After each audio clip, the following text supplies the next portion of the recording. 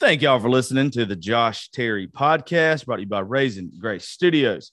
Want to give a big shout out to all of our sponsors. Shout out to my boy Jay Popper over at Par Hopper Golf Apparel.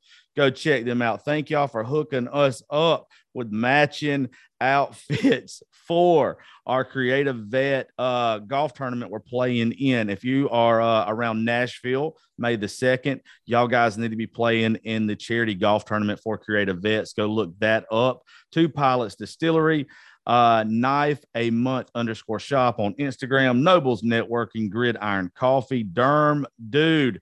Check them out for all your beard, body, and tattoo needs. Red Circle, our management company, the guys who distribute the show, look them up. Thank you for all the change you put in our pocket and hooking us up with all the corporate sponsors that run before, middle, and after. If you haven't seen what we're doing right now on TikTok with the $100 truck giveaway, we got a 2001 Toyota Tacoma that we are giving away right now. All you got to do is go buy a $100 raffle ticket. We're selling 200 of them. We've already sold 50 tickets in the past 3 days.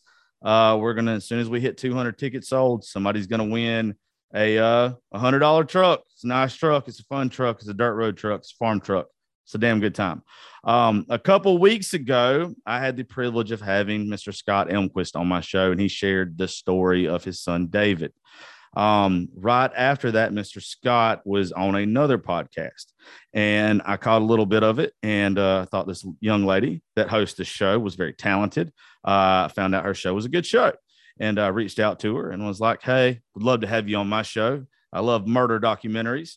I'm big into that shit, true crime stuff, and I would like to present with y'all Miss Kayla Waters. She was nice enough to take time out of her schedule to do my show, so we'll see if we can talk some murder shit. Hey, Miss Kayla. Yeah, absolutely. Hey, thanks for having me on today. I'm excited to be here. I'm glad you came. Well, I'm glad you did Zoom. Too. I don't know where the fuck you're even at. I don't know. Right. Yeah. I'm in Idaho. I didn't even know there were little Idaho. I didn't even know there were people in Idaho still. I know, right? Let alone people that are like podcasting. I didn't. I thought like y'all still like horse and carriage type bullshit over there. Yeah. I didn't know you had podcasters. We're just potato farmers. No. Yeah. Still everybody has an AM radio. Yeah, absolutely. Yeah. Yep. I literally know nothing about Idaho. It's honestly pretty small. It's been growing a ton lately. Like, I think it's one of the top states that's been growing. So a lot of people are moving here for some reason. It's really pretty. There's a lot of, wild country out there. That's pretty much it. Well, you got my attention because Mr. Scott, I thought the world of him. I appreciate very much that he shared his story, his family story with us. And I figured that if he thought highly enough of you to be on your show, then I needed to pay attention to you. So that's where I was like, hey, let's check this girl out. And then yeah, absolutely. So you seem pretty legit. So I'm nervous. Thank you. I'm always nervous about having other people on my platform that have shows, because that's kind of like not to sound like an arrogant bastard. It's kind of like a stamp of approval. It's kind of like it's kind of like saying, hey, this person's cool, go check them out, because we've had some people that, like, because of like their social media following, like I would have them on the show and then they would start podcasts and like it would be horrible. And people really? Like people would come back to me and they was like, why would you tell me to go listen to this shit? They were like, I'm sorry. Yeah, it's like, my bad. I thought they were cool. I thought they were cool. And it would just be like almost hate speech. Oh, really? Yeah. Well, I think I'll live up to the expectation, hopefully. Well, the majority of our listening audience is women, and half of them are probably thinking about like, murder documentaries right now. They're either listening to one or thinking about one. So, you're probably going to be a fan favorite any fucking way. Oh, good. I'm glad. I know women, true crime is their genre for sure. Yeah. If they're not thinking about killing their husband, they're probably going to one day. Probably. What got you into it anyway? So me and my mom actually who started this podcast about 7 months ago. So True Crime Exposed. And we've just both always had this big passion for true crime, not just like about the stories for entertainment, but actually about advocating for the victims. So we had this idea a few years ago, and I just worked on it over a couple years. I had a ton to learn because I'm just doing this myself. I had never done podcasting or anything. So I learned a lot over the last couple years. We were finally able to launch it 7 months ago. And I just grew up on these true crime documentaries. I pretty much watched Dateline with my grandma 24/7. Keith Morrison, he's my hero. Nice. So that's really what got me even, starting to think about it. That's cool. How many episodes have you done so far in 7 months? So we're at 31 episodes. We do an episode every week that we release on Wednesdays. That's cool. It's weird to me. I'm guessing you do you have a job? You have a job outside of that, I'm guessing? Yeah. Okay. I work full time. Okay. See, it's always weird to me because I forget, because this is my job. Right. I always forget that some people have a job too. Totally. It's just different for me, because when somebody says I only put out one episode a week, the first thought in my head is, how the fuck does this person do this? But then I forget. Right. Then I forget some people just do this for fun and they're growing it, and then eventually they probably want to get to a higher level. But right now it's a hobby, and it's something like that. Absolutely. And it is my goal. Hopefully one day it becomes my job, because it's definitely what I'm the most passionate about. So that is kind of, the end goal. But yes, for now I am working with it. So working full time and podcasting with that. Well, the fact that you have at least one episode coming out a week, the consistency of that is big. Yeah. I have had to, we're going to Texas next week for a trip, for the show, and then for like a friend's birthday and everything. And it's going to be a good time. I hope I make it back. I hope my liver does anyway. And, it might not. One of the girls that's going to be there, her name's Kate Stinson. She's one of my real good friends, and she has a show. And I have had to holler at this young lady time and time and time again, because she is a superstar. And really? Yeah, she's a fucking beast. That's awesome. And she is not consistent. She's building her studio right now. She's put it all over social media the past couple of days, and it looks amazing. But she thanks me all the time on social media and the stuff she does, because I've literally had to stay on her ass about being consistent. Yeah. But that's all she has to do. So it's nice to hear you being consistent with it, because that's the hardest part with a lot of this. People don't get it, is the talent's there for a lot of people, but if podcasting, you don't get an instant gratification. No. You don't. And that it scares people away real quick. Like, yes, that's where you hear like the pod fade and all of that. I think you really, like, if you're just starting out like me, you really have to give it years. Yeah. To get in. It's weird. Like I'm one of the freaks. Like I'm one of the ones that had a following go from social media to country radio to a podcast. So like right off the bat, I was doing, on my first episode, did like, I think it was 1,500 downloads on the first episode I did. That's incredible. I love it. So like, it was stupid. So like, when I looked at the numbers, I thought it was low. Like, right. So like, I thought like the first episode, when it got 1,500 downloads, I was like, oh, I'm failing. Like I done invested all this money. I'm thinking Joe Rogan gets fucking 10 million an episode. I am screwed. Yeah. I am so screwed here. And anyway, I looked up the numbers in it, and it was just like, oh, dude, you're fine. Like you're more than fine. Yeah, but, they're like, you're killing it. Yeah, 1,500 on the first episode. Like, how the fuck did that happen? And then 16 months later, where we're at now. And that's awesome. Yeah, it's just like, oh my God, like it's crazy. But you told me the numbers you were doing the other day for a week at a time. That's good. It's very good for where you're at right now. I'm happy with how it's been growing, and I think it's just up from here. And also too, you have a professional setup. People don't realize how important that is. Right. Yeah, that's a lot of people because there's so many podcasts out there now. They just don't understand that when you start reaching out to people, the first thing that they get in their minds, I have to say this following statement to almost every message I send people is like, hey, look, I'm very credible. You can check the rankings. I've been as high as 73 in the world at one point in time. Like, I'm not some dude in his basement that don't have his shit together. Right. Because there's some people that don't have their shit together. And it's not good. Right. It's not good at all. And like you look like you have a very good setup. Like it's hard to find. It's very, very hard to find. I'm really, going for it here. I plan on being consistent and just kind of, building from here and just going up in content and all of that. Well, one thing I don't know if you know that you have too, you've got the tone. I don't know if anybody's. Yes. I don't know if anybody's I'm glad. I don't know if anybody's ever told you that before. When it comes to radio or podcasts or whatever, you have a certain tone that people it resonates with them, and your voice is fine. You have a very good tone.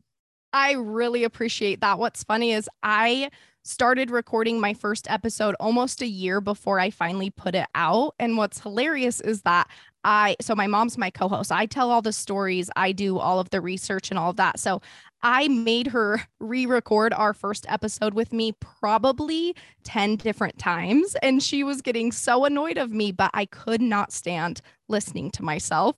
So whenever someone says that they like my voice or, that it sounds good, I really appreciate it, because that was something I just told myself, you know what, you're not going to like listening to yourself. Get past it, just put it out there. And if people like it, great. And if they don't, then they don't have to listen. No one likes their voice. You know that, right? Yes. And I kind of researched it, and everyone was like, just put it out there. There's not a single person. There's musicians. Like I'm in the music world as well. And there's not a musician that likes their voice. Right. It's just weird to listen to yourself. Yeah. It's like awkward. Yeah. You don't hear what everybody else hears. No. Yeah. If you heard me sing, I sound like a fucking dying cat. Like I sound horrible. I do too. And there are women that have told me I can sing. Now, you don't hear it very far.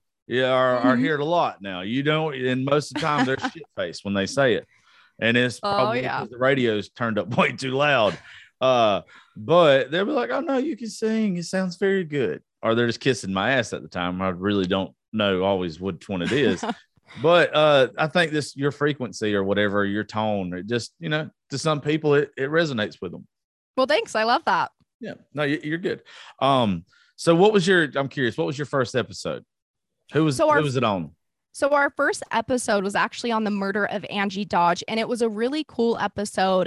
Something that I think we do a little different in our podcast. So we do tell the true crime stories, just kind of like all the other true crime podcasts. Like we go through the story, all of that. I tell it, narrate it.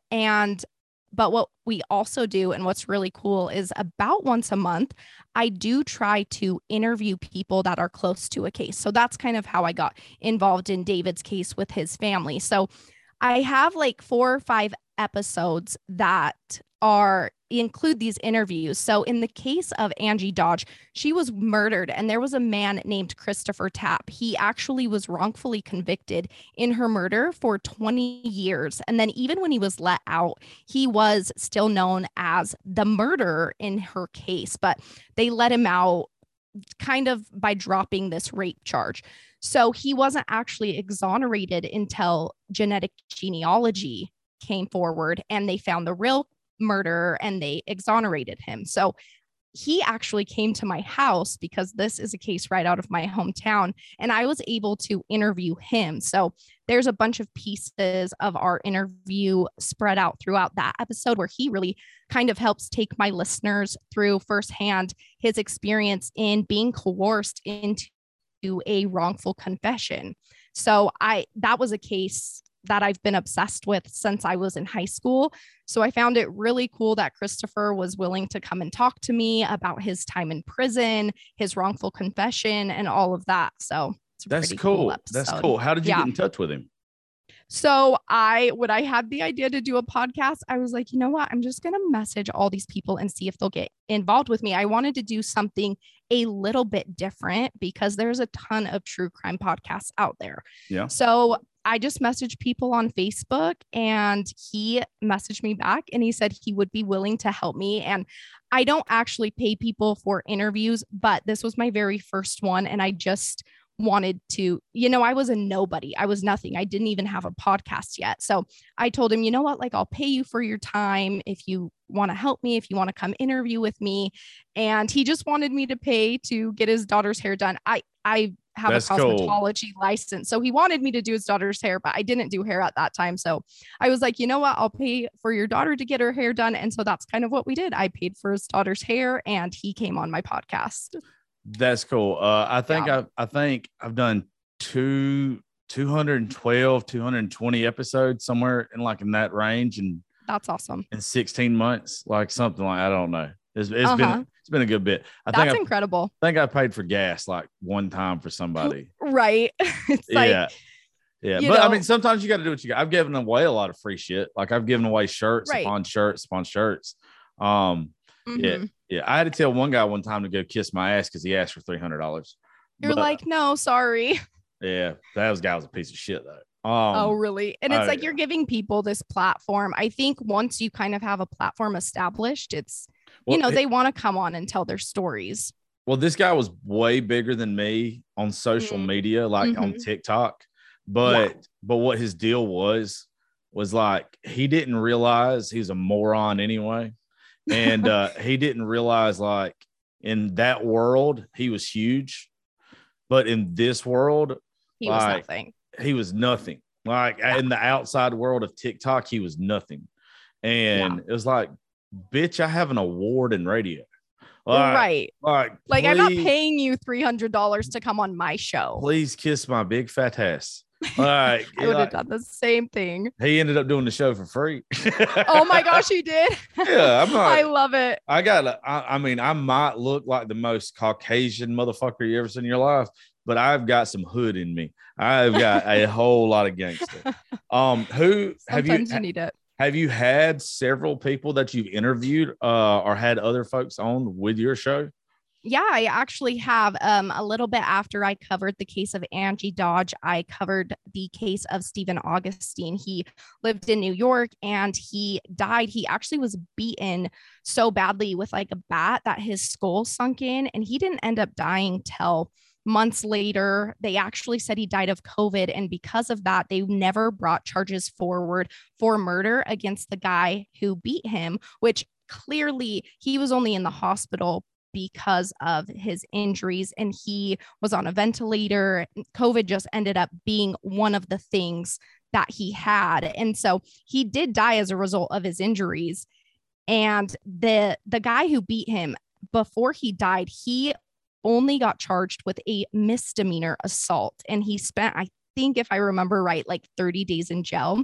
So I actually got to interview Stephen Augustine's mom. Her name's Donna Augustine, and I've become really close with her. Actually, she's very sweet. She messages me all the time, updates on what she's doing. She's trying to get charges brought against this man who, beat her son. Who's been the most memorable interview, or the maybe not even the interview, the most memorable moments you've had so far? Are the most shocking moments you've had? Honestly, I've done a couple recently that were really hard cases to do. So of course I did David's story, the same one that you did. That's rough, dude. Yeah. And talking with his dad, Scott, he brought me to tears multiple times. Scott cried with me on the phone and I was just like heartbroken while I was talking to him. So that was actually a really tough interview that brought a lot of emotion out of me. Right before that, I did an interview with a lady named Casey, and her sister went missing with her daughter. So I think if I remember right, her daughter was about 1 year old and they both went missing. And so that one was really hard. I actually talked to her for 3 hours. And I took pieces of her interview and put it in. That episode is super long. It's 2 hours, but she was just like, Casey was so incredible. She's just like doing a ton of legwork. So talking with her was like really motivating, really inspiring. It was pretty cool. Just a a little bit of advice on it. Those long episodes will end up being your best ones. Yeah. Don't ever scare away from doing a long episode. Oh, well, thank you, because I have done a lot of long episodes, and sometimes people are like, well, they're too long for me. And I'm like, I have to get this information in there. So that is one of my big things, is like, I cannot stop myself from putting all the information that I can get into my episode. First off, that's exactly right. You want every bit of information you can get. When you're telling a story, long-winded is better, because you're painting a picture in the listener's mind. The more detail you give, the better of an image that listener has in their mind. I agree. So, I mean, it's just a better picture you're painting. But also too, you just connect better with your listener. How many times have you watched a movie and by the time you went off, it was just like, that was just too short. Like, there just wasn't right. Like, it just didn't give me, it was okay. It was nothing wrong with it, but I wanted more. And I totally feel the same way. Yeah. I really connect with podcasts that I listen to that are longer and give me all the info. Like, I love listening to a podcast that's covered by, maybe another podcast I listen to. And then this new one is giving me, tons more information on a case that I haven't heard. I think it's really cool. Yeah. I've never been to a movie and by the time it was over was like, damn, I really didn't want to watch any more of that. Like, it's always the opposite, like you can never have too much of it. Yeah. But you always fall short. I agree. Yeah. So don't ever worry about it. If anybody says it's too long, then fuck their attention span. Yes, I agree. Yeah. Like, bye, don't listen. And plus also too, if you want to monetize that thing one day, if it's not already, that's more important to the sponsors. Oh, yes. Okay. Good to know. Yeah. I am glad, because long episodes are my thing. Yeah. Uncle Josh is here for you now. Yes. Thank you. Uncle Josh has got you. So what's some that you're wanting to do in the future? Like, what are some of the shows that you who's some people that like you've reached out to that you really like? What's your one that you just like really, really, really want to do? Oh gosh, like with a family, like that would talk with me. Yeah. Like, what's your pipe dream? What's the one that would just make it for you? Gosh, there are a few. I think a really cool one, a person that I know talks with people, would be the Elizabeth Smart story. So remind me what that is, because I know that name. I'm not going to know a lot of the people that you say, but I know that name. No, you're fine. So Elizabeth Smart was kidnapped out of Utah, and I think she was gone for about 9 months, maybe 11 months. And she was actually found alive, and she, survived. This guy and his wife, they took her, they lived in the woods. They took her to California at one point. They brought her back to Utah. Even when she was found on the street, she was so scared. They had her all covered and only her eyes were showing. But someone had reported just that they thought this girl, was suspicious, maybe was Elizabeth Smart. And even when they asked her, the police, they asked, "Are you Elizabeth Smart?" She said no. And actually, there was an incident months earlier where a police officer came to these guys, these people who have her kidnapped, and they were also asking, and she just was too scared to say that she was Elizabeth Smart. This police officer didn't make her take down her headdress or anything, because the guy who kidnapped her said it was against his religion to have his daughter show her face. And, she went off and they weren't able to save her that time. So it's just a really crazy story. She survived. She's incredible. And I know she goes a lot of places and talks with, different platforms, or shares her story just to inspire people to like survive. And so I think she'd be like really incredible to talk to. That's cool. Yeah. We had a lawyer lady. I call her Miss Lawyer Lady I love it. On our show. And shout out to Miss Rachel. Miss Rachel's big on social media. She's she handles like murder cases. Or not murder cases. Fuck, I'm gonna mess this up straight from the get-go. People that are wrongfully imprisoned. Oh, yeah. He helps them get out of prison, or helps them get like their stuff overturned. She's a she's a badass. I love She's her. got to be. Oh yeah, I love her. I get drunk and text her way too much. Her boyfriend has to hate me. I like him. He's like, who is this Josh dude? Yeah. I think he likes me, but I'd probably hate me. But anyway, so she knows people like in the same area as like the Casey Anthony stuff happened. Like they're all from Florida, Tampa area, and everything like that. And like I am doing my damnedest to like poke some stuff, like sneakily be like, hey, what do I got to do? What do I have to do? I got to pay to line some shit up to where I can get Casey Anthony. Oh my gosh. I'm going to end up getting Casey Anthony. I don't know how, but I'm going to sit that bitch across from this table. I'll listen, but I hate her. I hate her. Oh. I hate that bitch, but I am going, if I ever get the chance, that's one of the ones I should have told you the other night, but I hate her so fucking bad that isn't she back in jail now anyway? I think she's, I don't know. Is she? I think she's in jail. Oh my gosh. She is like an actual monster. I do not understand how she was found innocent. Oh no, she sucked somebody off. 100%. I promise you. I actually agree. Her family has ties to the right person. That is, there's no fucking way. Well, there's actually a rumor that she was trading sex with her lawyer to pay him. Oh yeah, I remember the doc. I've watched every. Yeah, there's a couple people that like every time something like that happens, it just interests the shit out of me. Oh, 100%. And it's always just like something that you just can't wrap your brain around. Like how is so. Just the negligence that's involved in it. And hers is just so fucking negligent from start to finish. 100%. Everything. I don't think she killed the kid. I don't. I think that she was fucked up. I think she wasn't paying attention to her kid. I think she was being negligent. I think the kid drowned into the pool. And then I think the dad covered it up. Oh, you do? Yeah. I think the dad covered it up. And I think the only person that's innocent in all of it's the mom. Really? Yeah. I think that Casey probably did it without her parents. I think that she gave her daughter some Xanax, quote, Zanny the nanny, who she says it was her child's, kid, her child's babysitter. And I think she wanted to party. I think her kid probably either overdosed or something. And she went and dumped her. The whole thing with her dad, I don't know. Her dad, I think, may be the only one who doesn't talk to her anymore. Her mom's super enabling. So I don't know if her mom knows more, if she just is in denial. But yeah, Casey Anthony sucks.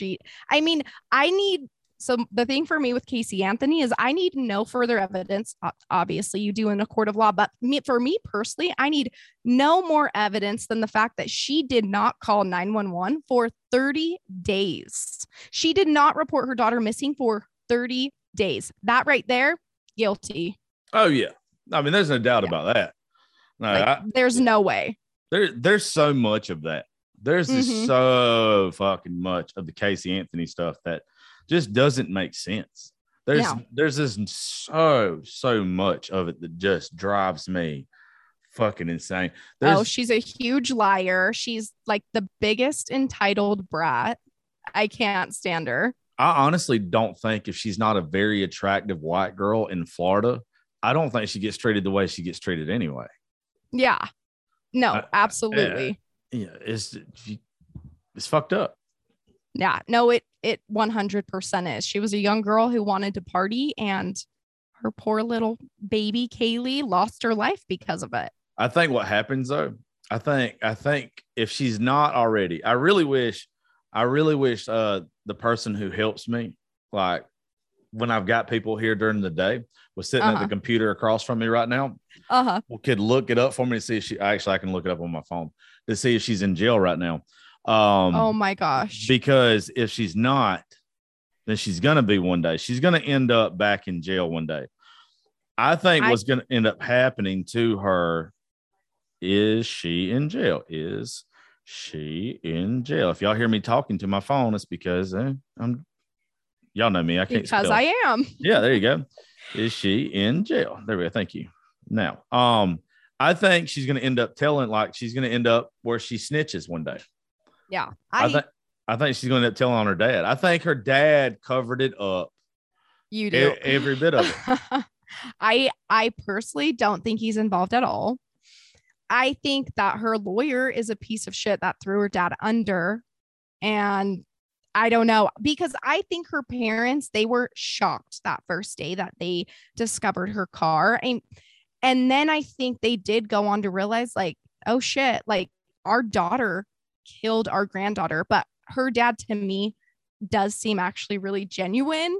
But her mom seems that she, like I said, is either in denial or she knows more. But I mean, her mom called that very first day and they got the car, and, you know, she calls 911 and she says, it smells like there's been a damn dead body in here. Well, there was a dead body in there. And then later on, she tries to backtrack, like, oh no, there was like pizza in there that was left there for, you know, the whole month and blah, blah, blah. And yeah, she's in prison right now. She is. Yeah, I thought so. I didn't know that. I thought so. I thought I was right. July the 15th, 2021, she was sentenced to 4 years in prison. I thought so. Wow, for what? Don't know. It's fine if you don't know. It's perjury. I'm pretty sure she got caught lying about some stuff. Wow. Because like there was a civil case that was brought against her. If I'm right, like once again, I'm having to like retrace my fucking memories and shit. No, here. of course. But I'm pretty sure what happened is after the case, when she was acquitted of everything, there were things that they knew that she lied about, that she purged herself, and they ended up going to get her for that. They could never prove that she killed her child. No. But they knew that she lied in court. So since they knew that she lied in court, I'm pretty sure they took her and gave her the maximum they could give her for lying in court. Well, I'm glad. I hope she's getting her ass beat by the other inmates in there. Have you? You seem like a very good person. I used to not be. I've been to jail before. Like, you have? Yeah, I was a detention center. Like, I've been to a daycare. I've been to it, but only for like I've not done hard time. Like, I've done like 90 days at a rehab detention center when I was young. So, yeah. But there's one thing that I will tell you that does not matter who you are, a criminal, whether you are a woman or a man. If you hurt children, criminals, they could have done the worst shit on this planet. They could have robbed, murdered, whatever.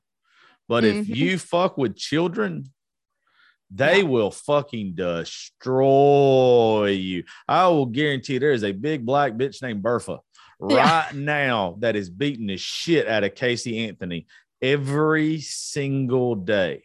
Good. And I'm happy with that. I'm okay with that. If you hurt children, yes, if you hurt children, I am good. I am good with that. Absolutely. Am I good with it? I am 1,000% good with it. Yes. I'm glad that's a thing in prisons, that the people who hurt children get hurt. Yeah, absolutely. What, let's think. I'm trying to think of some other ones.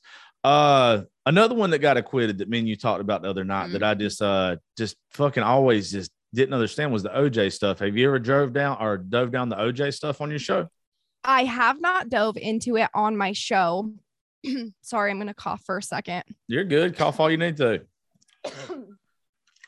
Most white women cough when we bring up the name OJ. You get all choked up. I hate OJ Simpson. Yeah. Oh my gosh. That's sorry, Nicole. R.I.P. That's not funny, but it is. That has made a death joke. I've never made a death joke before. Sometimes humor does have to be dark. It's supposed to. God, did you just make a black joke? Well, you just got me canceled. You just made the first black joke on the show. Oh no. Of all people, Lee Tucker. That wasn't me. Lee Tucker is somewhere proud of you. Lee Tucker is somewhere proud of you. I know it's a joke. No, that's funny. It is supposed to be. No, but really, I absolutely hate OJ. I'm actually super passionate about his case, I guess I don't know if I can technically say he did it because he was acquitted, but he fucking did it. You can say it all you want to. Okay. Yes. He wrote a fucking book that said, if I would have done it. Yes. And it was all the stuff that he literally did. And he had this huge history of domestic violence. I don't know if you've seen those audio tapes or heard them, and they are so sad, and no one did anything because he's this, hot shot NFL, former NFL player. He's rich. The other thing with OJ is that he didn't only get off because he's this rich, former football player and he's famous. He also, a big part of that came in with, it was a really racially tense time in California. His trial concluded just, right after the Watts riots happened. And just this whole time in California was really big, a really big racial divide. And then in his trial, this shitty LA officer, Mark Furman, they came forward that Mark Furman fucked everybody. He did. He screwed them over big time because, he lied. I think he lied under oath about his use of the N-word. And then it was actually, this is the attorney that worked on Casey Anthony and OJ, it was Patrick McKenna. He was the one in the OJ trial that was able to bring that evidence forward that proved that Mark Furman was racist and was shitty, and he ruined a ton of the trial. Huge part of why OJ got off. And so, yeah. And I guess he actually helped in Casey Anthony's defense. So, yeah, OJ got off more than just Mark Furman, though. OJ has got shit on somebody. I don't know. See, there's these, I don't know if you like conspiracy theories that go along with your, I love to hear conspiracy. Okay. Yeah. Okay, so you got all these rumors or these conspiracy theories that are Hollywood elite parties and all this kind of stuff, and a lot of these people have got stuff on top of other stuff. They've got pictures, they've got stories, and all this other things. Mm-hmm. OJ keeps getting out of situations. Oh my gosh, I know. And I guarantee you, he has got something on somebody. Probably. And I don't know what it is. There's no telling what it is, but there's no way that he's got away with everything that he's got away with. Plus, also, OJ has always denounced the African American community. If OJ would have been a thug, it would have never, it would have went completely different way. No, he said, I'm not OJ. No, I'm not black. I'm OJ. Yeah. Screw you. Yeah. OJ's a piece of shit. Yeah, he is. Black folks hate OJ now. Back then. As they should. Yeah, no shit. Black folks now don't like the motherfucker. Back then, when he got acquitted, they was all about it. And then they were like, now they're like, fuck this guy. Yeah, now he's got something on somebody. He has had a lot of ties to some really, really big fucking names in politics and other things. And it's just where I think he's untouchable. I think he's got something on somebody so big he's untouchable. And it wouldn't surprise me. And even when he went to prison this last time, when he's gone to prison, he hasn't done real time. That's what a lot of folks don't understand. Is the prisons that he's gone to has been daycares. They've been, he's got a sofa bed. He's got, it's not like he's doing hard. He's not eating prison food. He's got a tennis court. He's so protected. Yeah. He's not doing, he's not doing shit. He's so, and is that when he went for, that whole thing in Vegas, stealing all his stuff back? Such a dumbass. The biggest dumbass. The motherfucker made a TikTok a year or two ago when somebody did. I can't remember what the fuck it was, but somebody killed somebody. And I really I'm just drawing a blank now. I should probably look it up, but it don't matter because OJ ain't fucking listening to this. Yeah. But he literally was talking about killing on the TikTok. And it's just you have the balls of a fucking silverback gorilla, my dude. He really does. Like, what is he doing? Like, who do you think you are? Well, he knows is a person who's gotten away with literally everything. He knows he's untouchable. Yeah, absolutely. He's like fucking Bill Cosby now. Bill Cosby knows that he's not, you can't fuck with him. It's shitty. It sucks. I just got done watching the Bill Cosby documentary that Showtime came out with in the past couple months. I haven't watched it. I need to. Holy fuck, Bill Cosby. Good. He sucks. Bill Cosby sucks dick. Yeah. But you know what, Kayla, you're the first woman that I brought Bill Cosby up with this for. So if we go on with any murder stuff, I'm going to ask you this. Yeah. I'm going to ask a female perspective on this. And it's completely off the murder stuff. Okay. And me and you have not had any kind of conversations about this. So it might get fucking weird for a minute. Okay. You're married, correct? Yes. Okay, cool. So I'm going to need you to pretend for 2 minutes you're not married. Okay. Back in the day when you was a single young lady, if a young man invited you over to their house at 2:00 in the morning and you're single and they're single, what do you think you're going over to somebody's house for at 2:00 in the morning? The color? Or do you think like some extracurricular activities are going on? I would think if I'm going over to someone's house, maybe, Okay. Yes. This is the only problem that I have with the Bill Cosby shit. The women that accused him 30 years after the stuff happened. None of them were forced to do anything. Every one of the stories were this. Bill Cosby invited every one of these ladies up after shows. He then offered them drinks. He then was like, do you know what Quaaludes are? I've heard of them. A drug, right? Yes. It was a very popular drug in the 70s and 80s. Quaalude was like it was a narcotic that if you would literally wait, if you would resist the urge of passing out, 15 minutes in or whatever it would be after it kicked in, if you would not pass out and you would stay up, it was like a fucking great high. Like you were just having a fucking blast on it, whatever. If you could get past the falling asleep part. This is a great high. And Bill would offer it to these people. He never, there's only like 2 out of the 60 cases that they talk about in the whole documentary that they're like, they was already in our drink. Everybody else says that that Bill offered it to them and they willingly took it. So then Bill fucks them. Right. But none of them are like, none of them ever tell Bill to stop. None of them ever say that Bill forced themselves on him. Like, so it's kind of like, did you start fucking with Bill and pass out?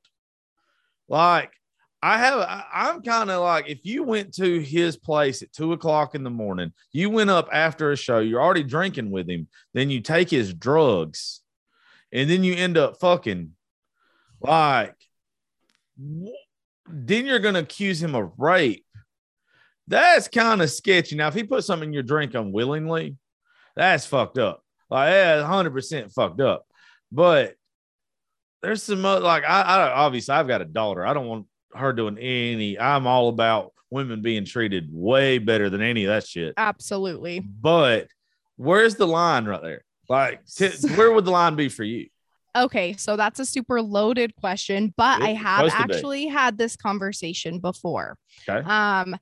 So for me, obviously, rape is disgusting. It is the worst thing, like not the worst, I guess, because, you could kill somebody, but it is a horrible act. It is depraved. It's sickening. I don't condone that at all.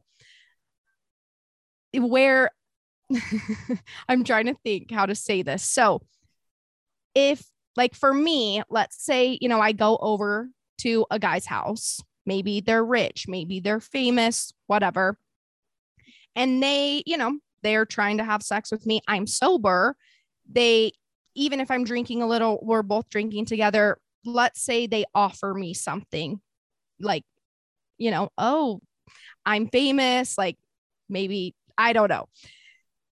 if I agree, if I'm consenting and I'm sober and I have sex with them for my benefit to, gain something from them and, from their fame or whatever, then I would consider myself consenting because I'm making that decision. However, where he did do the stuff with the Quaaludes, that is kind of crossing the line for me. I think I probably wouldn't have taken them, but did everyone who took them really know what they do, really know how it would affect them? Because I definitely wouldn't want to take a Quaalude, pass out, and then get, have Bill Cosby having sex with me when I don't know. Yeah, but did you willingly take the Quaalude? I think regardless of if they took the Quaalude or not, then I think it is, that obviously messes them up enough that they aren't able to consent after that. Yes, yeah. So it seems like he's doing that on purpose. I think that's different than like offering something. Then no woman or man should ever take a shot of tequila at a bar. I mean, I feel like don't you think like some drugs are worse than alcohol? No, I've seen several men and women that whether they have been drinking or not take one shot of tequila. There's a reason why there's a song called Tequila Makes Her Clothes Fall Off. True. I mean, everybody has a different tolerance. So that is true. So I have like my father, for instance, father can drink beer all day long. If he takes one shot of any type of liquor, he's a completely different person. So, and not a good person at that, Dad, if you're listening, don't drink liquor, dickhead. But no, that's what I'm saying. Like there's a line there.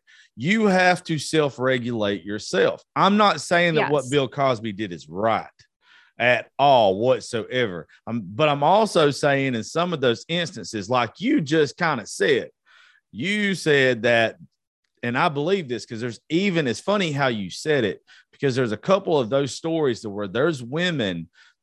One of them I remember was a singer. And they were going up there because they thought by hanging out with Bill Cosby that they were going to further their career. Right. So they were trying to party with Bill Cosby. They're trying to have fun with Bill Cosby. Now, if I'm trying to have sex with someone who's famous to get me more famous, that's me. That's my choice. I'm wanting to have sex with them to get famous. And I think I could handle that. So, I don't think I can handle the drugging part. Yeah. Well, but what if it wasn't drugging? If she would have got famous? What if it's only she was drugged now? What if she took the Quaalude willingly? They all took the Quaaludes willingly. Okay. Just follow me here. Just step A, step B, step C here. What if he offered? She could have said no, but she said yes. Okay. She took it because she wanted to have fun, just like everybody else that was at the party. And remember, obviously, there's not only just them at the party, there's several people there. So it's not like he's just offering it to one person. He's offering it to a lot of people. Okay. She takes it just like everybody else did. Okay. Then later on, they end up sleeping together, but she doesn't end up getting famous. Then later on in life, all of a sudden, 20 years later, she's drugged. Now, what if same thing happens, but instead of her not getting famous, Bill Cosby was able to make her famous? Is it still drugging, or was it she just had a good time? This is where you find one common thing with a lot of these women in this documentary. And I'm not saying it's fair. I'm not saying it's right, but I have to play devil's advocate for a lot of things right now. A lot of these women were women who their careers did not flourish. Right. And you don't hear any women who Bill Cosby were around whose careers did flourish accusing him of anything. But you do hear women in the Jeffrey Epstein case. Well, that guy's a fucking complete piece of shit. He is a shit. But those women, there are ones whose careers did flourish and they still feel like they were taken advantage of, and that's the thing But you're comparing two different people here, though. You're Yeah, you know what I'm saying? We was talking about Bill, but now you're talking about Jeff. But I feel like they're very similar circumstances outside of Epstein's children stuff. Obviously he is the worst. I hate him. But when it comes to people that, these situations with adult women, they are very similar. And when it crosses that line of them taking advantage versus someone who's just wanting to hang out with them to become famous, there is a line. And with Bill, it sounds like the whole drugging thing, to me, it sounds like he is a straight predator. He is doing that on purpose because he knows they're going to pass out. He knows they're not going to be able to really consent or not. Whether or not they chose to take that drug, that doesn't give him the right to have sex with them.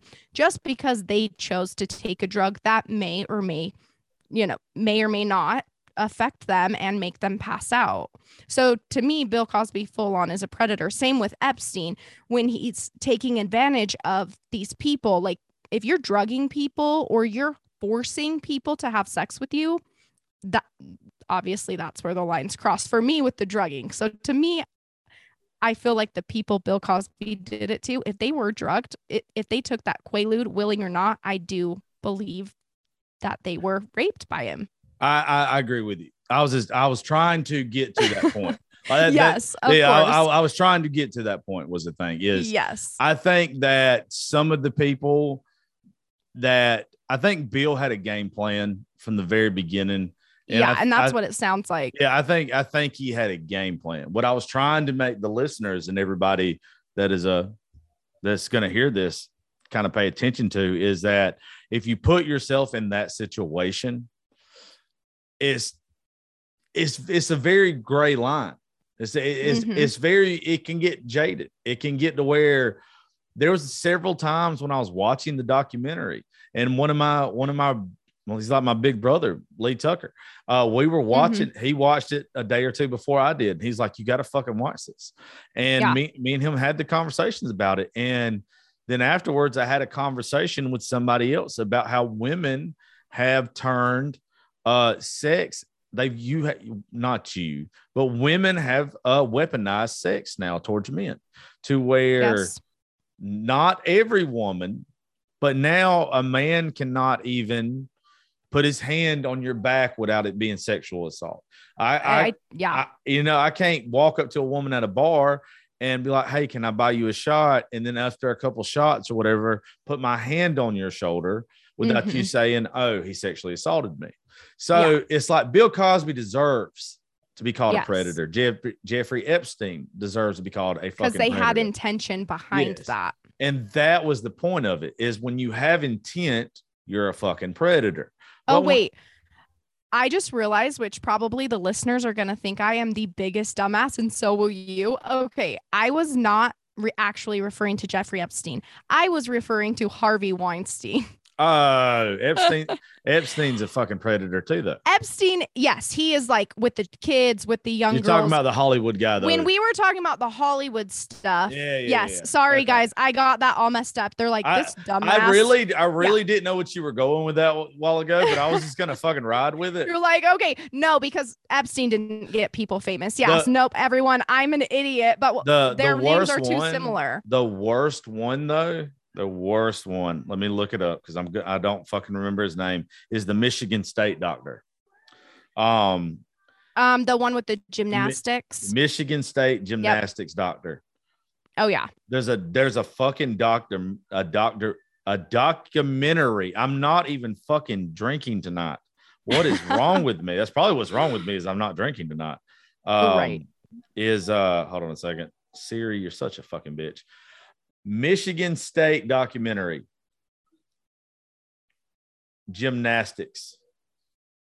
Okay, hold on. We'll have in just a second because I want people. Larry Nassar. It's called Athlete A. Yep. Watch that shit. Larry Nassar's the fucking worst of them all. He is. He's horrible. That guy, if you think the rest of them are having a hard time in prison, Larry Nassar is getting fucking railed by 12 inches of floppy cock every day. All those girls were way underage. Yeah. Like, did you ever see the fucking dad in court that came over the rail? I don't think I did. Oh my, this dude is my fucking hero.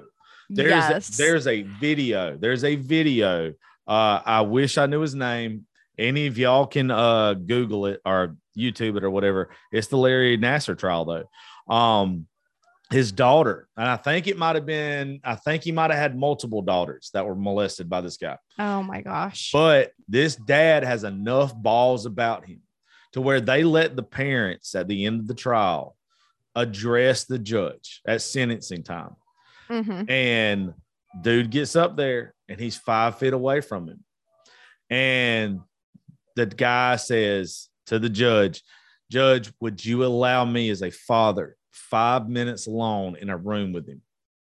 Just me and him." Gosh. And the judge says, "Sir, is pretty much as I would love to do that, I can't." And the guy asked him one more time. He says, "Sir, Judge, please, as a father, would you please allow me 5 minutes in the room?" And the dad, like a fucking G, says, "Well, Judge, I'm sorry," and fucking leaps across the table. Yes. And fucking gets that ass. And then and what's he bad, actually made contact with him. He jumped on him. Oh yeah. I don't know if he actually hit him, but he jumped on him. He got him. And then what's cool is the security guards. The security guards are like, because the dad's fucking huge. Dad's like 6'3", 6'5", and the security guards, like, you can tell they don't want to do their job. Like, they don't want to. Like they're like, I don't want to get him off of him. He deserves this. They're on top of him, and they're just like, "Hey, just lay there, please." Like, they're not hurting him. They're not doing anything. It's like, just lay there. Just like lay there. Just please. But, and I'm gonna get fucking choked up because the best part about it is me being a girl dad. All right, is his daughters are in the courtroom. Oh, and his daughters are upset, but at the same time, they're like, our fucking dad's got us. Like our dad is cool as hell. Like, our fucking dad is standing up for us right now.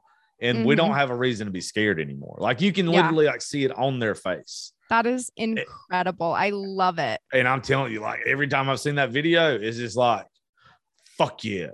Like, yes, I fucking love it. Because that motherfucker deserved it. Like, ugh. What a cool guy. Yeah, that dude fucks. Yeah, I have 2 daughters too, so. Oh, well, you know. I know. There'll be a true crime story about me if somebody fucks with mine. Oh, 100%. Yeah. You'll be telling the Josh Terry True Crime Exposed one day. Yes. Same here. It won't be much to it. It'll be like, somebody fucked with Gracie. Next thing you know, Josh fucked him to death. Yep.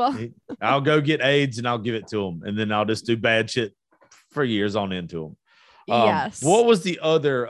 There was another story that I wanted when we were texting the other day that I wanted to make sure. JonBenét. Yep. JonBenét. JonBenét is my all-time favorite. I want to know, before I tell you my theory on JonBenét, I want to know what you think happened with JonBenét.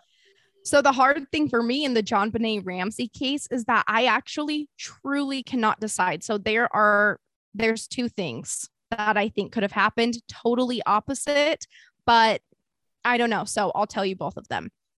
I think that her brother, if it had to do with her family, I think that her brother hit her with a object from his train set, because in a documentary, I don't remember what one, there's investigators that link this piece of the train set to the marks that match on her head, which she did get hit in the head, blunt force trauma. She actually didn't die, which is super weird, until about 2 hours later, when she was then strangled with the rope and the paintbrush that they garroted around her neck. And I find that super weird, because if it was an intruder, why would they hit her in the head and then wait for 2 hours and then kill her? So, and all of this is happening inside their home. So I almost think maybe her brother Burke hit her in the head. She passed out. I don't know if her family panicked after she's not waking up for a couple hours, and they decide, to fully kill her. They're too scared to take her in the hospital. They don't want Burke to get in trouble. She seems like she's dying. They take her life. They cover it up, because then that note is obviously written on the notepad, kind of in her mother's handwriting with all the material that was found inside the home. And so that's kind of what I think happened if it was the family. But then what really gets me is there is unidentified DNA found in her underwear and touch DNA on her, like the waistband of her pants. And the DNA, the touch DNA and the blood in her underwear actually matches these, like it's the same DNA match, and it's an unknown male. So that just gets me, because how would that DNA be there inside her underwear? I don't get it. And that's the one piece of evidence. Everything else points me to her family. Everything else points me to a cover up within her home. But that one thing, the DNA not matching her family, just, it makes me so I can't decide. The DNA evidence you're sitting there talking about is something that her mom and dad had to go get from somebody and bring back in. You think? Oh, absolutely. Her mom went and messed around with somebody or something and brought it back in and smeared it there. Well, I almost don't even know if it was semen. Yeah. From what I've seen, it might have even just been blood. Yeah. I mean, I don't know, but it's definitely just the family. It wouldn't surprise me. That is what I think. That the only thing that pulls me from that is the DNA, because it's like, well, whose is it? Can we match it? Which one is it the mom that's still alive and the dad that's dead, or is it vice versa? The mom actually died from ovarian cancer. Yeah, so it's her dad and brother. Okay. When the dad is on his deathbed, you're going to find out what happened. I wonder. Yeah, no, he's not. Yeah. He's not going to go to one of them. You're going to find out. I don't think that's going to end up being an unsolved mystery. I think. No, when they say it's open and active. Yeah. I think what happened, and I think it's what most parents would have done. I think the brother killed her. I think that the brother was jealous, because it's obvious. I think that it's obvious that she was the favorite. And it wasn't. He had a history of being really rude to her. Yeah, like I don't think it was just that she was the favorite in the house. I think she was the favorite in the town. That she was the little superstar and everything. I think that he killed her that night, and then I think that she didn't die right off the bat, like you said, but I think she was fucked up, and I think they knew. Yes. I think they knew she was fucked up, and that's what I think. That there was no coming back from it. Like, and even if they took her to the hospital, they're gonna be like, "What the fuck happened? This is unusual." Exactly. And then they were gonna have one fucked up kid forever, one vegetable or whatever it would be, and then they were gonna have a kid that was gonna be locked up in a mental institution the rest of life. They were having no kids, or whatever. So I think they chose what they thought were the lesser of two evils. So yeah. I think that's what happened. They wrote a stupid fucking note that made no sense. That note was so ridiculous. It was 2.5 pages long. Well, what fucking criminal sits there and takes time and writes a 2-page, "Hey, I fucked up your kid." They're like, "Hey, you know what? I'm going to come into your house. I'm not going to write a note beforehand. I'm going to write a note when I get there, all about how I abducted your kid. But then actually I'm going to kill your kid and leave her in the basement, so that this ransom note means nothing, because when you find your kid in your basement, you're not going to pay me." Which they also wanted them to pay $118,000. It was his exact bonus, right? Yes, his Christmas bonus that he just got. Yeah. No. So they picked what was going to keep him around, keep the son around. And I'm surprised that when she died, the mother died. I was really surprised that it didn't get exposed then. Yeah. Maybe she wanted to protect her son. And I mean, there's other theories that maybe Patsy Ramsey is the one who hurt her. I guess that JonBenét wet the bed a lot, and it would make Patsy really mad. So a lot of people think Patsy hit her, and then obviously she was knocked out from that blunt force trauma, but I think it's the brother. Yeah, but haven't I saw like several things or read several things, or they've talked about in the documentaries that the brother has had a lot of financial trouble? Don't they like bring that shit up now? I don't know. I haven't really heard about that, but I did watch an interview with him on the Dr. Phil show. Yeah. And like he rubbed me the wrong way. I just don't like him. The reason why I weird. bring that up, because if it was Patsy, he would sell that story. Right. If it was after she died, he would sell that story. Mm-hmm. Or he's waiting until his dad dies and he's going to sell that story. Yeah. I wonder. No, you'll find out. You'll either find out if it was the son, then I think the father is going to expose him on his deathbed and make his son pay because he won't have to fucking see it. He won't have to watch it. Or when the father's gone, if it wasn't the son, then and it was the mother or the father, then the son sells the story. I hope so. I hope that they are using, because I think if they can track down who the DNA is from, they're going to get a story out of that. So if it's someone who wasn't connected to this case, they're going to have a reason that their DNA was there, or, they're going to bring some sort of information, or it's going to be the person that did it. So I'm hoping they're using genetic genealogy to track down the guy who did it. Whose DNA was in the underwear, but they won't say because it's an open investigation. So hopefully it's a deathbed thing. Hopefully they do track it down with genetic genealogy and they can find answers that way. I don't know. It is a mind-boggling case because everything points to the family. Everything except that one piece of DNA. I think it's planted. I will forever, ever, unless it ends up being like somebody that was involved in the pageants, unless it was like some dude. I don't know if your kids are involved in pageants or whatever. I hate the fucking kid pageants. So this is actually funny because I was thinking about this when I did it. So I don't really know about kid pageants because my kids aren't in it. I didn't do it as a kid. But what is funny is I do think there is a big stigma around beauty pageants. I actually did like 4 pageants when I was in high school. I won a title. Ooh, whatever. It was not a big deal, but I went into it not wanting to do it. And my mom actually made me do it because she wanted me to get scholarship money for college. And she just thought I could learn some good skills. And while there is this stigma that it's like all about looks and it's really stupid, I did learn a ton. So I learned a lot of interview skills. I learned how to present myself in front of people.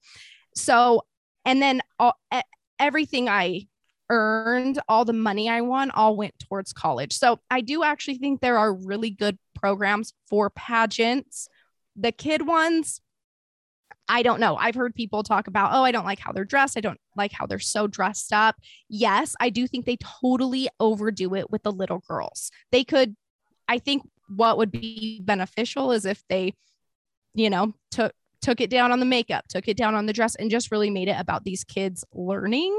So, but I haven't been involved in kid pageants. So I'm not sure if there's, they're kind of learning things like I was as a teenager when I did it, but that is a big controversy in this case. Yeah, I hate every single fucking pageant on the planet, and that even is included like Miss America. Every one of them. I think, and you would think that fucking a 34-year-old man would love watching pageants, as far as like adult ass pageants. I think they're stupid. I think that comparing women by looks is fucking barbaric and stupid. And I only say that for just a simple fact. I don't think women should be judged by their appearance. I agree. Shouldn't. I love a good set of ass and titties more than anybody else on this planet. But teaching women, especially, and I probably didn't think this way 10 years ago, but my daughter's 10 years old. And I don't like seeing my child look at people or women on Snapchat or Instagram and TikTok and stuff like that.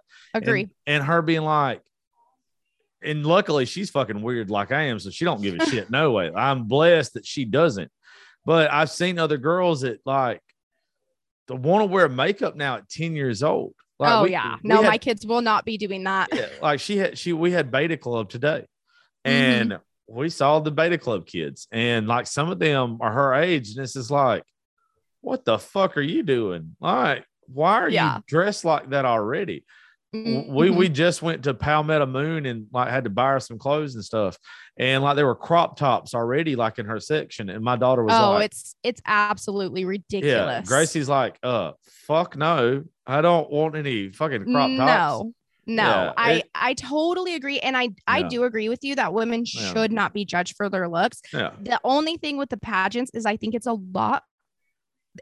is a lot more that goes into it than looks, but when you're watching it on TV, you don't see that. So like, I agree that it's probably not a good example for our young daughters to be watching. When you are in it though, there's like, you actually do have to do this big interview process behind the scenes that's not shown on stage. You have to talk about politics, a platform, you have to work with the community. So there's a lot of other things. You know where you can do all that. You know where you can do all that stuff that you're talking about right now though?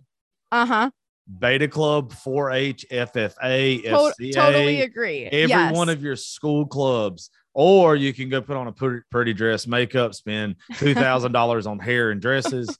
Or you can volunteer at schools, boys and girls clubs, stuff like that, and make a difference in your community instead of just, parading yourself out. And like, I'm not knocking what you did or anybody else. I'm just saying there's a different method and you still get scholarships. There's still I do agree with that.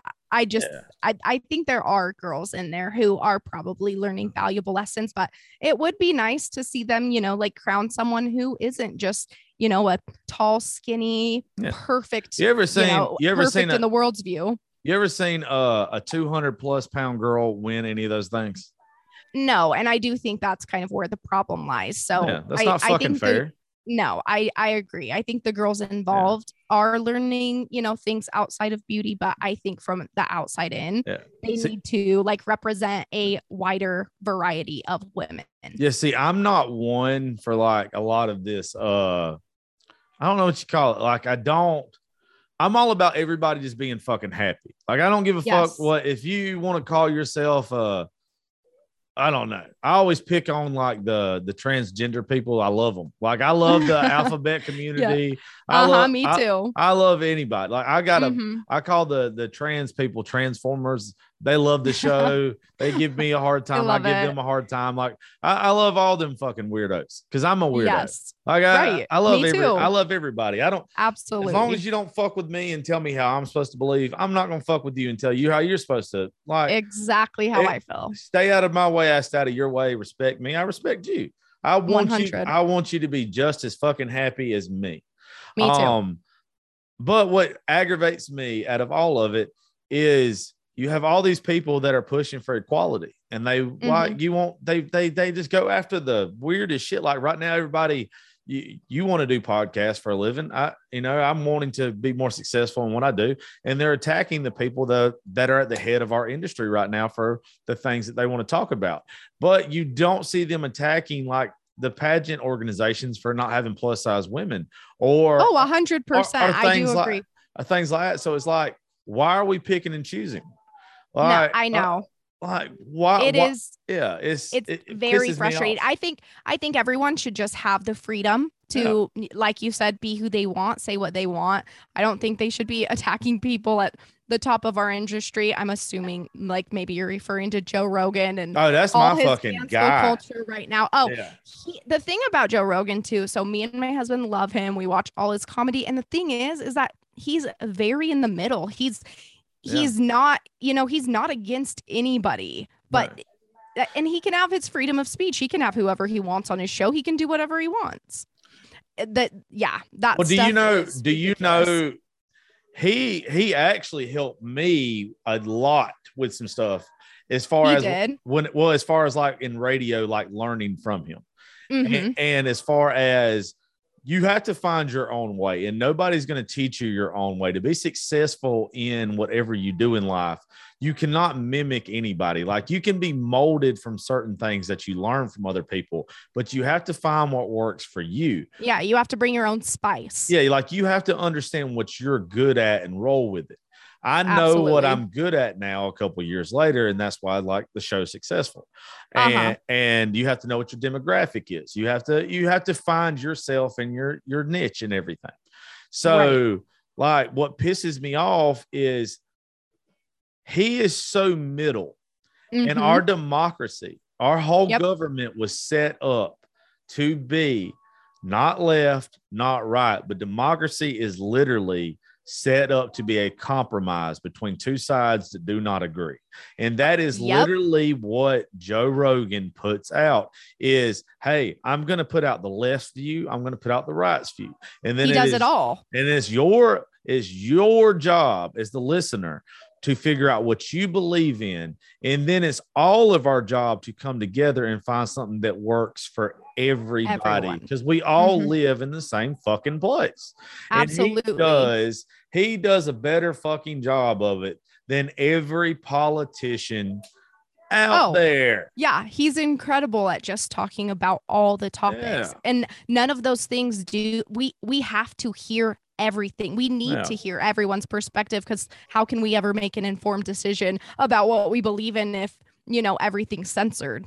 Yeah, you can't. There's no fucking way you can. No. I have some very right people that are on my show. I have some very left people on my show.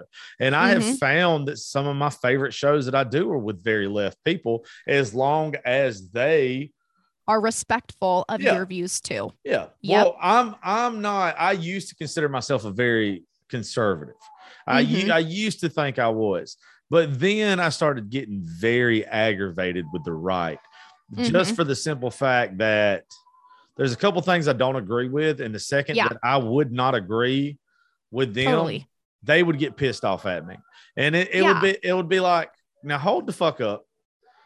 Why are you getting mad at me? I don't have to agree with every fucking thing you say. No, you can. Everyone has a different life experience, Yeah.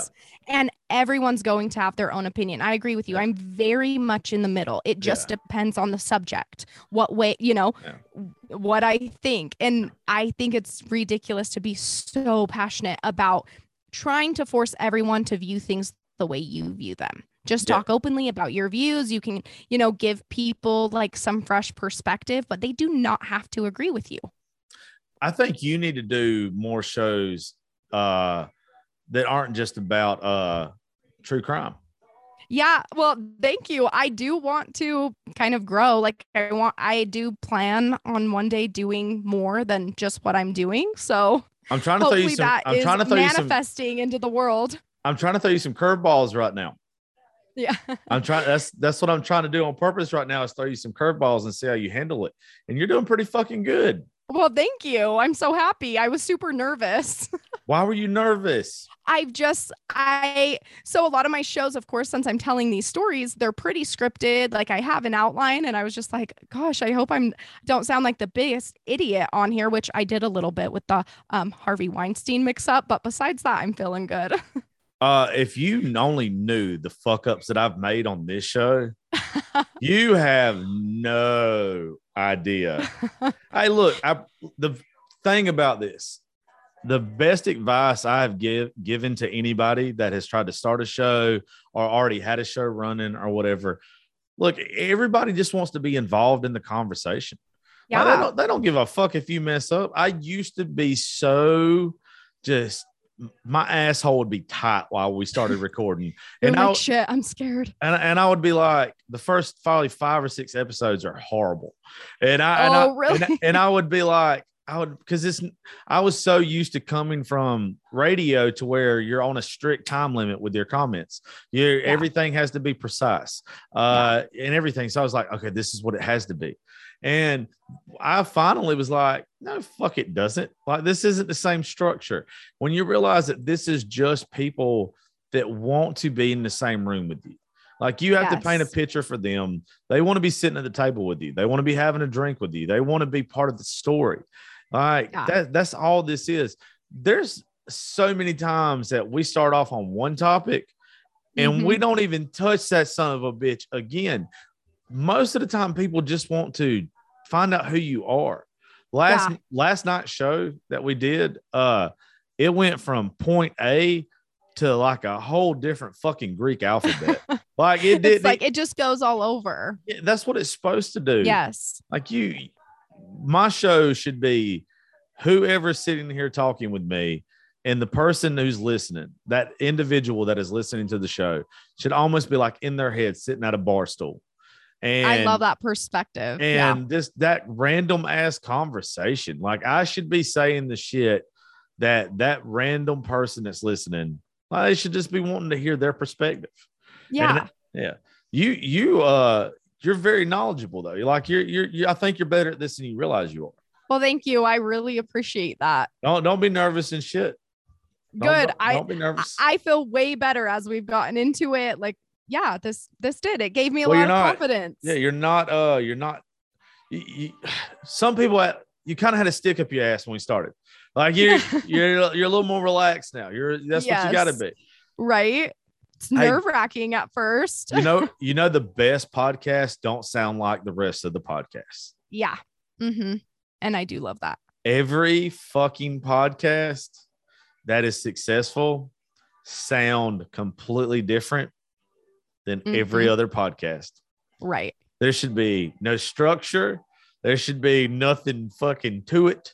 It should just be having a good time. Yeah, I agree. People just want to come on here and listen. I totally agree with that. Even my favorite true crime shows are just people like talking the crimes out. Yeah. The true crime ones now, like, of course, people want the facts. They want the knowledge. Yeah. So you do have to have some sort of an outline, but I do like when you can just kind of, get people's perspectives on it. Yeah. If you're going to just do true crime ones, that one's probably kind of more difficult, but I think you could do a whole lot more than just true crime ones. Well, I appreciate that. That actually is one of my goals, to expand and do more shows when I'm able to, obviously kind of as I work towards being able to quit my job and kind of doing this as a career. So I really appreciate you saying that. It gives me some momentum. So do you drink at all? Yeah, a little, like not often, but maybe, a couple times a month. Glass of wine. I'm guessing you're a wine drinker. I'm not that much. I don't mind a glass of wine. What do you drink?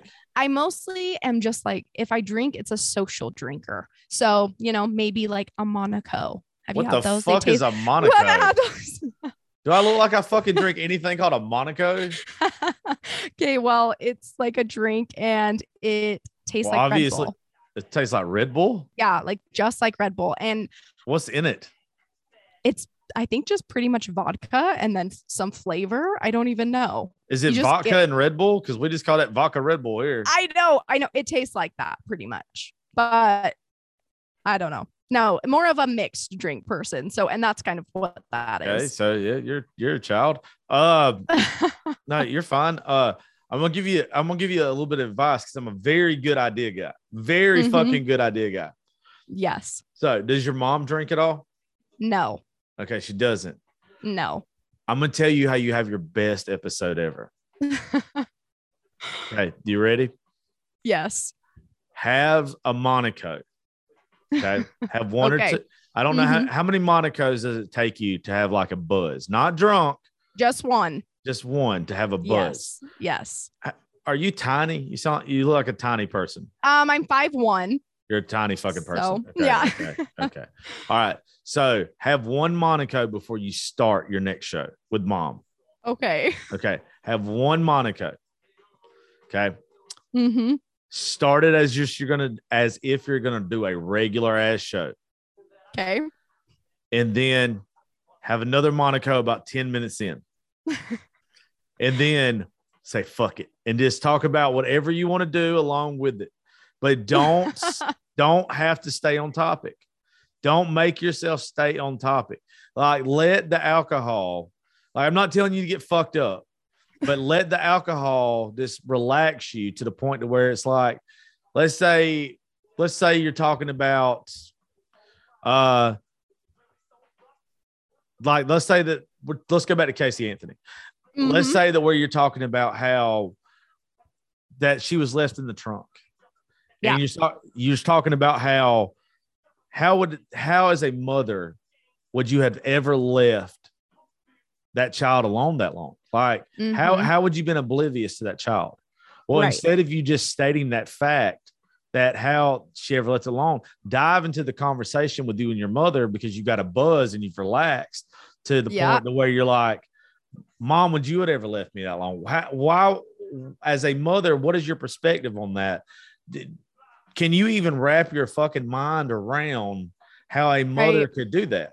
You don't realize that in every sentence or every little bit of dialogue, there's a story that can be told, and it stretches out the show, but it gives more of a perspective. It gives it gives more of it to where it's like, even where they said that the kid drowned in some of this shit, that the kid fell in the pool and everything. It's like, if I'm laying there on the couch, I'm such a light sleeper. There's no way in the world, unless I'm completely fucked up, that the kid opens the door and I don't hear the kid go swimming. Like, like there's stories, but on stories on stories. A lot of people, when they do the true crime stuff, they just want to state the facts, but they're literally missing every opinion piece that they can dive into. The listener already knows the fucking story. They're listening. They're listening to you for the opinion pieces. Yeah, no, I do really agree with that. I love like a good conversation, kind of like, steer off, talk about it, and then come back to the story. I do agree with that. Maybe I'll have to try that, but I'm also a little scared of my mom for that. You're scared of your she mom? Doesn't have to know. No, she and she has a reason to, like, she has reasons that she doesn't love the drinking. So okay. I'm not scared of her. I just don't want to like be disrespectful to her. But that's good. No, there's nothing wrong with that. There's nothing wrong with that. But no, I totally get what you're saying. I do think a lot of good conversation could come out of, like you said, having a drink at the beginning. Well, you always got to think of this. What are you doing that is different than anybody else? Yeah. You have to do something that is different than anybody else. Totally. And all I can think about is, in your shoes, because you're going down the true crimes route, is I haven't heard a podcast that is true crimes, but they're also kind of buzzed. Yeah. Like, it makes it interesting. There is a really good one called Morbid, and they do a ton of good conversation. Have you heard them? I haven't. So you'd probably like that. If you like a good, like good banter mixed in with the true crime, they're my favorite. You know how many podcasts I listen to? Not very many, because you're busy working on your own. I listen to Joe Rogan. I listen to Ernest, and I listen to me. Yep. I'm fucked up. I don't listen to all mine. I'm notorious. We do a lot of things called drunk shows. So you're like, I need to listen back to that. Yeah, there's been like probably 20 shows out of the 200 something that I've done that we'll go 2 hours, 2+ hours or whatever. And that last hour and a half, last hour or whatever, that I don't remember. You're like, I don't care. Like, I don't care what's said on there, because I don't ever say anything over the top. Yeah. Like, but you want to know what you said. It's always funny. That's hilarious. I love that. It's always like, fuck. Well, it's just a different way of doing stuff. It's that's the only way to succeed in this shit, is you have to find something, because everybody's doing exactly what you're doing. They're doing exactly what I'm doing. I'm technically copying Joe Rogan with a lot of stuff that I'm doing. The only thing that makes me different than him is, like, I have a lot of women that follow me because I do a lot of stuff with domestic violence. I do a lot of stuff. Oh, that's cool. Which he does a lot of stuff with mental health awareness and everything like that as well. But my stuff is just geared more toward, his is more comedy based. My stuff is kind of comedy based, but it's a little more to the serious side than his. Where you're like having like real conversations. Mine gets a little bit more serious on the dialogue sometimes. And mine, even though it doesn't seem like it, we get a little more faith-based sometimes. Mine's just enough different than his that it works, that it's not a copycat. Yeah. But there's a lot of stuff that I model after him, but it's just different enough that it's not a completely copycat version. Yeah, I think kind of what you're speaking to is like authenticity. Yeah. People want someone that's authentic, and that's what you mean by people, doing your own thing and being relaxed and being able to just say what you feel. And I do really agree with that. I hope to bring that to our show. I have had a lot of people tell me that they enjoy that our voices aren't super fake, that we're just kind of talking back and forth about the crime with each other. And then, of course, like adding in those interviews, that's kind of like a little twist I did to kind of help, our show stand out. But yeah, the authenticity I think is huge because people don't just want to hear you read a script and never go off. I mean, and maybe they do, but no, they don't. The authenticity, I think it does have to be there because they're going to listen to you because they like you. They like to feel like they're there with you. So if you're never talking to them, you just said the number one thing that all talk show hosts, podcasts, whatever need to remember is they need to be part of the show. The listener needs to be part of the show. The more that they feel that they are part of you, the better you're going to fucking do. They need to feel like they're in the fucking room. They can go watch any documentary that me and you just sat here and talked about. Absolutely. You have to give them a reason to be part of this. Yes. And it sounds like you're doing it though. Like it really, it really does.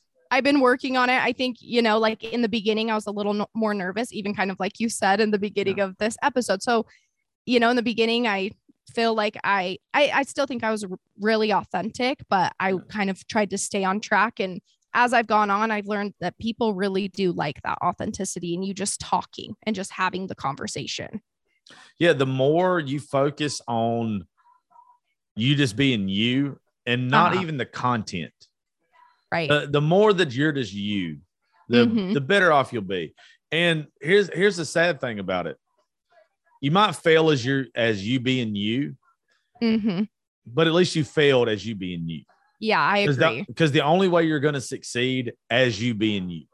Yes. Like there's no ifs, ands, or buts about it. If I make it, if you make it, it's because we are the authentic versions of ourselves.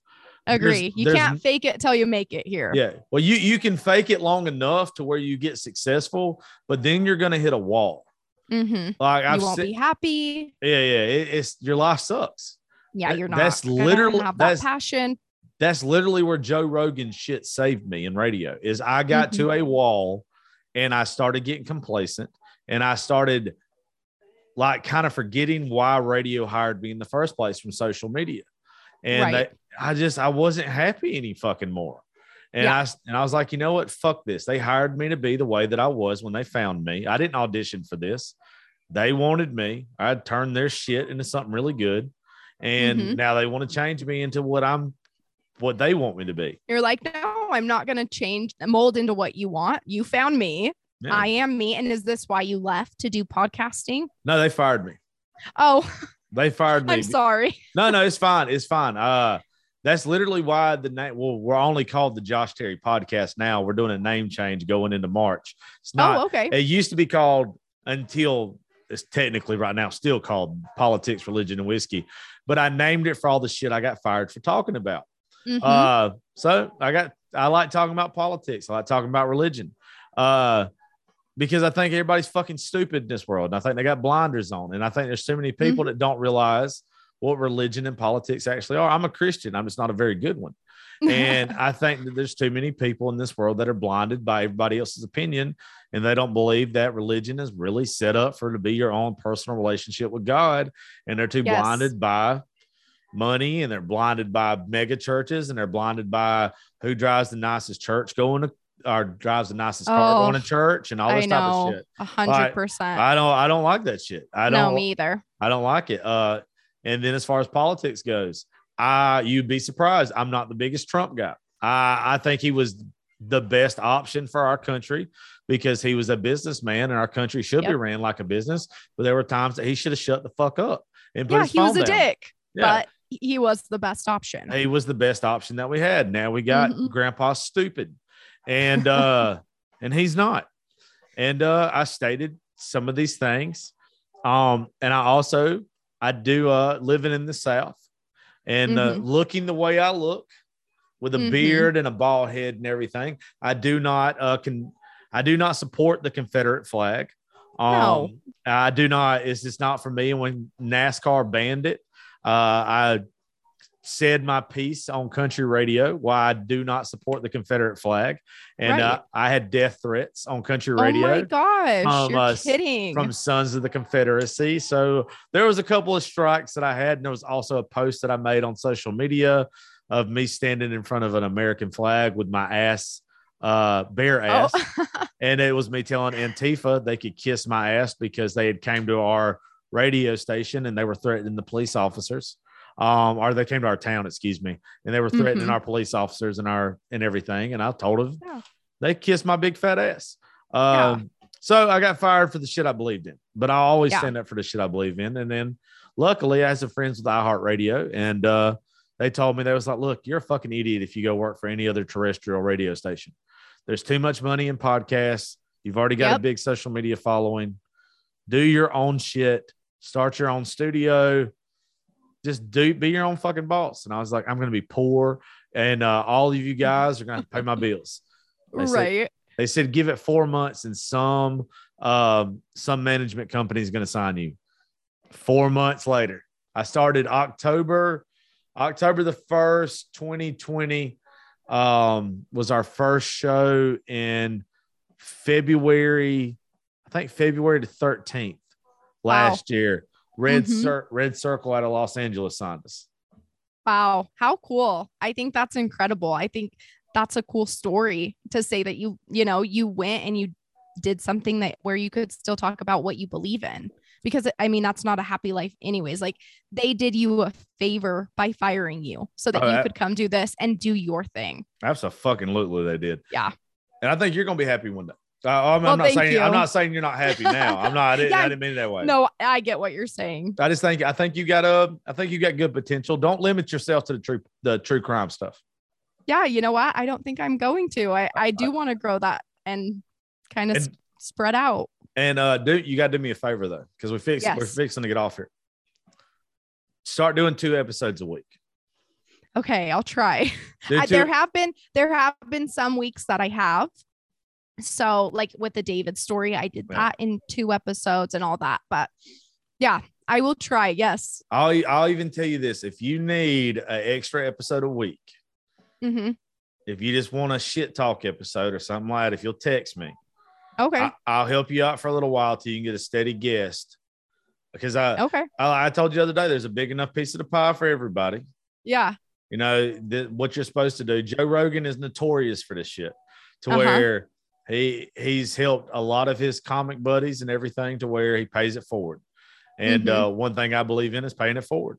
You know, I just think everybody's supposed to help each other. You know, your people downloading your show don't take away from my shit whatsoever. Right. You know, I totally agree with that. So if there's anything that I can do, and I'll push some guests your way. That would be incredible. I will, but you got to do more than one a week. If you want it to be something, I'm not just saying this to you. I say this to everybody. Yeah. You got to do more than one a week. It's got to do something that trends. Okay. You got to put more than, one episode's good. Don't get me wrong. But if you want it to actually be something, and you're too talented probably for it to just be one a week. Okay. Well, thank you. I really appreciate that. Yeah. I will start working on that. Actually, I do want to take your advice and grow this show. Just have fun with it. You're too good of a talker for it just to be one a week. Well, thanks. I appreciate it. Yeah, I should do that. You're very welcome. I will do that. All right. As we're getting off here, you tell them right now where they can find your show. Tell them the name of your show again. Tell them where they can find you on social media, because I want everybody that listens to the show to go check you out and go listen to some of your episodes. Thanks. Yeah. So you can search True Crime Exposed wherever you get your podcasts, Apple Podcasts, Spotify, everywhere. And then you can find us on Instagram at True Crime Xpod. So it's True Crime EXPOD. And then you can find us on TikTok at True Crime Exposed Podcast. So I do hope you'll go over and check it out. Oh, I didn't think you was done talking. Oh, well, sorry. This is why you're not supposed to check text messages during shows, folks. That's my fuck up. Somebody totally fine. Somebody sent me a Snapchat. I was trying to check it. But anyway, please go check her out. She did an amazing job. Miss Kayla Waters, thank you for coming on here. I think she has a great show. I think she's got great potential. She's young. She's only way up for her. So y'all check her out, and everybody, thank y'all for listening to the Josh Terry podcast. Get your raffle tickets now. We got several to go. As soon as we hit 200 for the $100 truck, we're going to raffle it off. Next week, we will be in Fort Worth, Texas, the 17th through the 20th of February. So y'all come hang out with me at the Stockyards. Thank you to all the sponsors of the show. I love each and every one of y'all. Y'all have a good night.